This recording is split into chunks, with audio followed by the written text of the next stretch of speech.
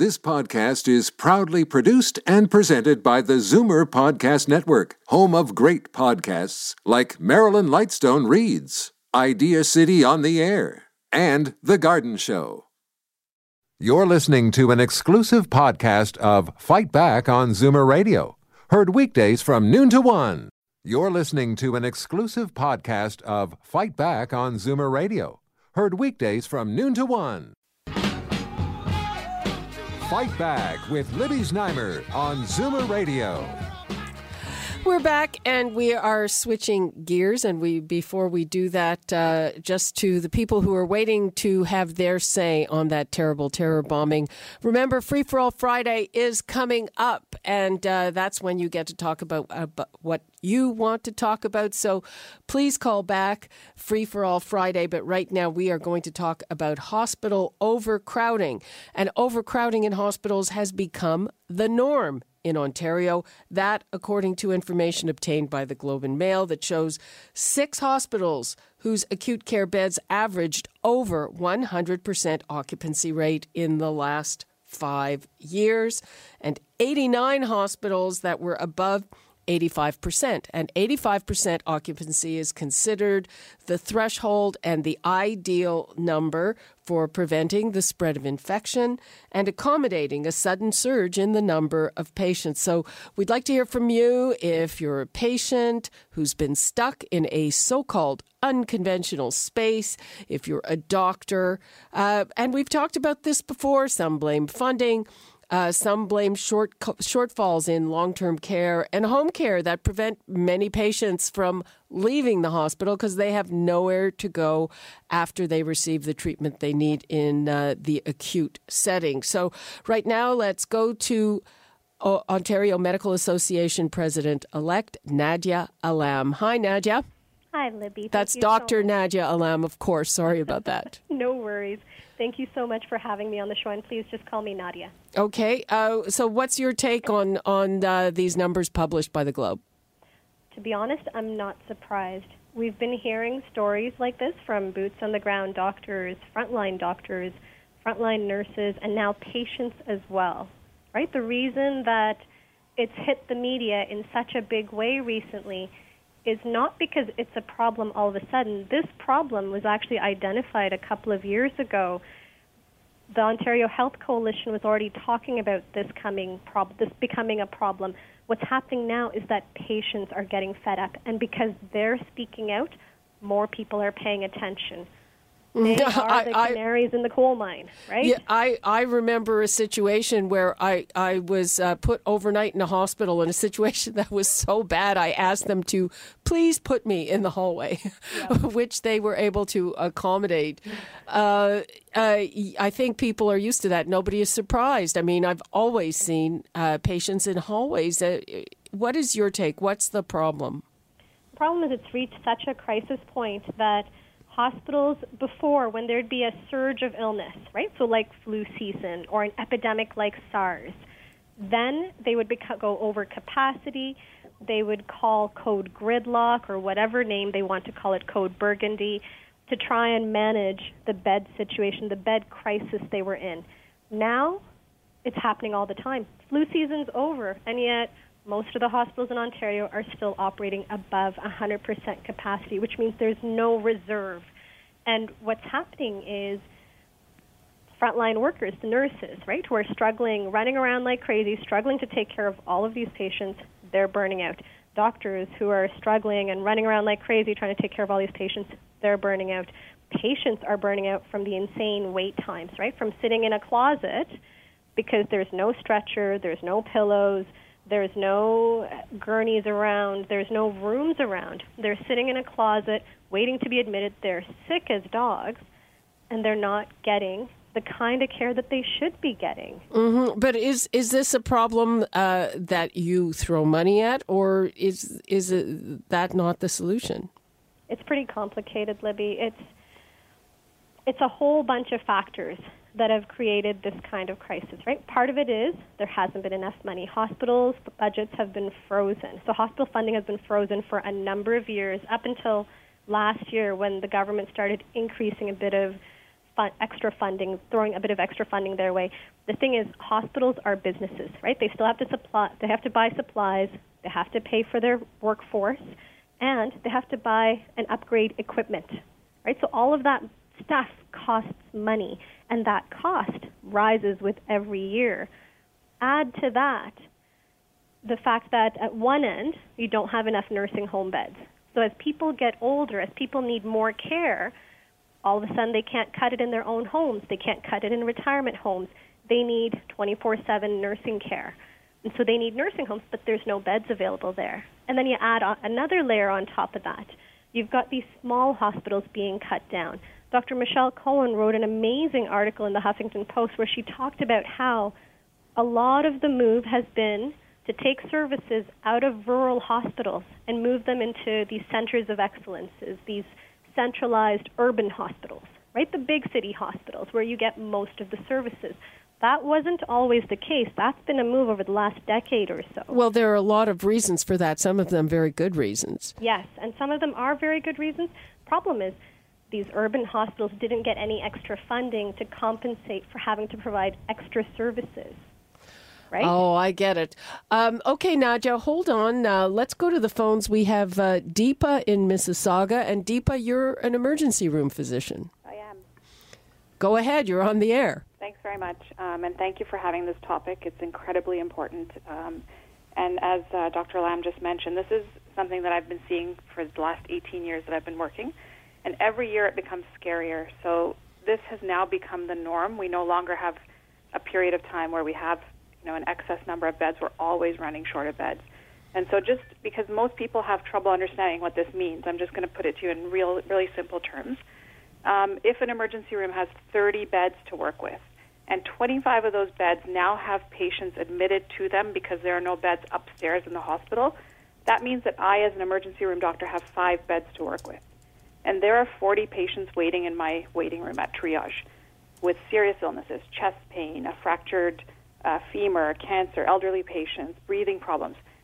I didn't become a doctor to have to decide who out of the waiting room I should try to see next. I became a doctor because I wanted to help everybody in that waiting room with my skills and my knowledge. And I'm now being put in this position where I have to make a choice and say, that person's pretty sick, but they're going to have to wait. And that just isn't fair.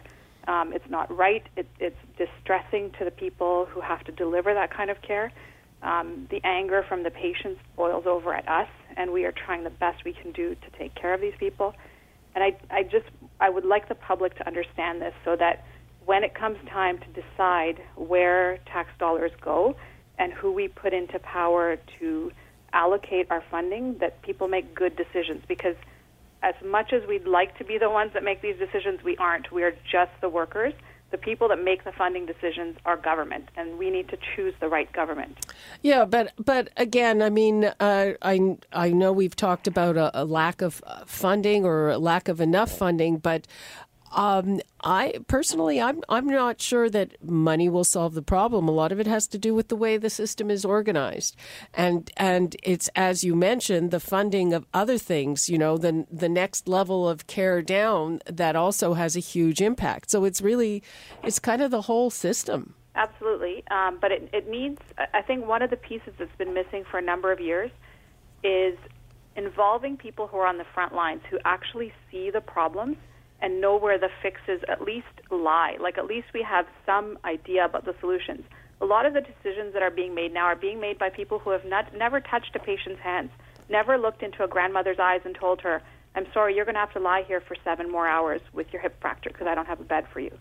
Because I have that knowledge, because the physician colleagues and nurse colleagues that I work with have that knowledge, we are so much more able to decide where things can be, where the fat can be cut, where the money needs to go, what services need to be implemented to fix the fact that in 30 years we have a silver tsunami that is going to deluge our emergency rooms. Like, if you think it's bad now, wait.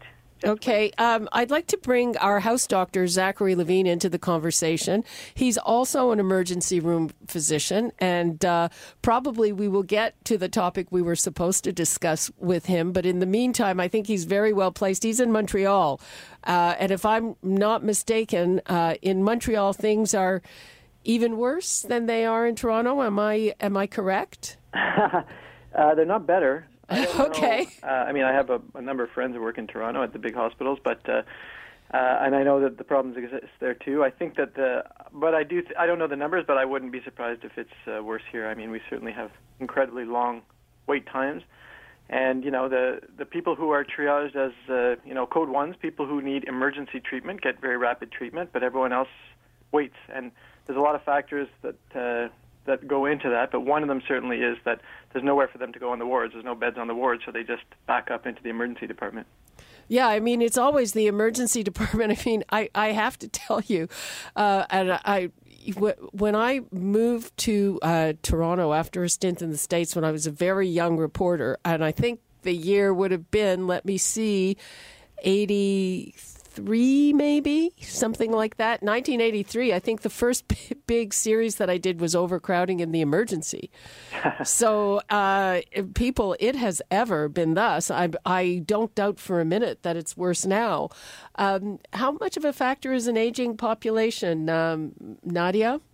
It's a huge factor, As people get older, they have more chronic illnesses built up. They have more medications that they have to take. They're more prone to injury. Their body's ability to heal it's not as great as when they were 6-year-old as it is. When they're 60, it's not as great as it was when they were 6 years old.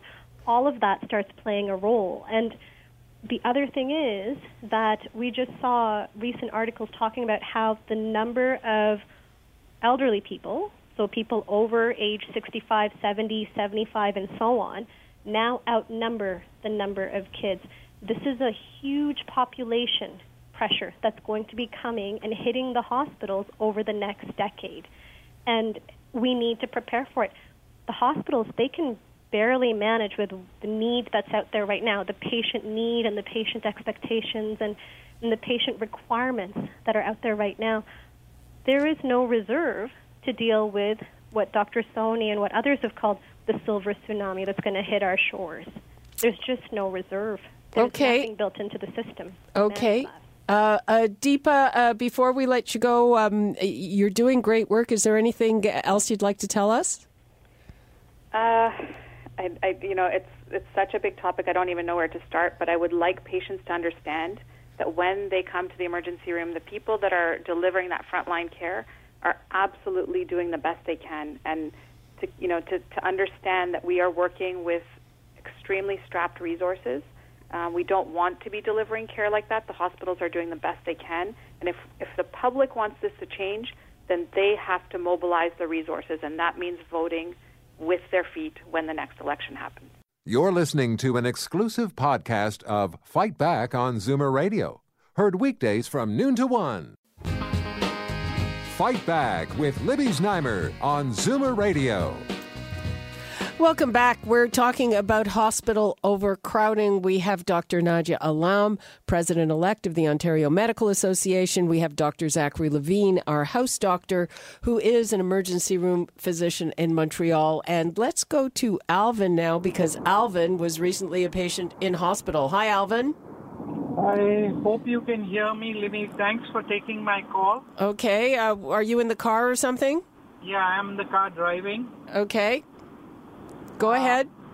I think the funding is okay, but I think most of the funds are being wasted because they are hiring staff from agencies.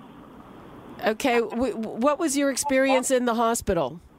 Yeah, and there is no kind of walk-in in the hospital between 8 o'clock in the evening and 2 o'clock at night. Everybody rushes to emergency. Right. What was your experience? My experience was not good.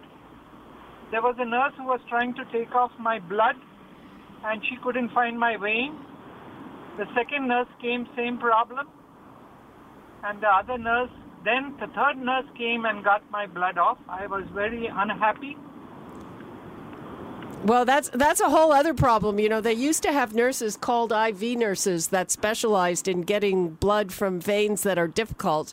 And I know this because I have veins that are difficult. And a lot of the hospitals got rid of that specialty. And that's where you can have a problem because,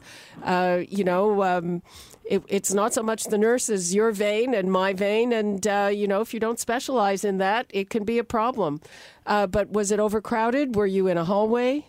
Yeah, I was on chemo, so I had to go in every couple of weeks. Yep. And a person who comes who has murdered somebody or has committed a crime, he goes first in the hospital. His photograph is taken because they don't want to waste the policeman's time. And people with heart conditions are delayed. Okay, Alvin, you've given us a lot to think about there. Dr. Zach? Yes. Well, Alvin brought up a few interesting things. And actually, one of the things he talked about is difficulty getting a vein. And that's, obviously it's not hospital overcrowding, but yes, that happens all the time. And certainly people who need intravenous access frequently have more difficult veins, as they say. And you're right, there are certainly more experienced nurses who are better at getting veins, and usually we try and get those people to try on the people who have difficult veins. In terms of who's seen more rapidly, it's interesting what Alvin's saying about criminals or them not wanting to wait. Yeah, I'm not sure that that's true. I hope not. In general, one of the things I like about what I do is it doesn't matter who you are. I get paid the same no matter who I see and what I. So it doesn't matter if you're wealthy and famous. It doesn't matter if you're homeless, and that's the beauty of our Medicare system. So now I'm not naive, and certainly some people bring things to the table, and there's always going to be pressure on physicians.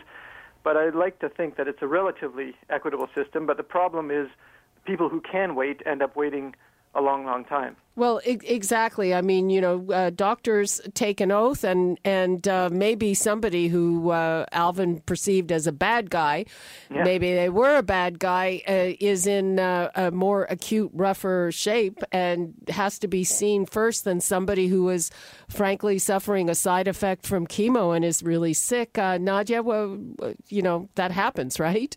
It certainly does. It certainly does. Emerge is based on a triaging system where the sickest get seen first. It's kind of like what Dr. Levine just said. It was code 1s, which are the most emergent treatments, right? Those are people who, if you don't see them right away, if you don't treat them right away, they're going to die. These are the huge trauma cases that come through. The people who've had cardiac arrest where their hearts have stopped and they need CPR, those are the ones that are code 1. The ones who are bleeding, the ones who have massive heart attacks and are very unstable, they always get seen first. And like he said, everybody else waits, and those wait times are getting longer. People pack bags now to go to the emergency department because they know they need to bring food. Some of them bring changes of clothing. When you've got kids, you bring several diapers and lots of snacks because you're going to be sitting there a long time. Bring stuff to read, crossword puzzles, Sudoku, so that you don't get too. Someone to show up with an air mattress one day. That's. I don't know if that's funny or sad. Let's hear from Mary in Ottawa. Hello, Mary. Hi. I'm a physician, and I've had the pleasure of meeting Dr. Allen, and she's one heck of a doc, and she's a really good spokesperson. I really liked the way that, Nadia, you said that we see patients, that other people who are making decisions do not.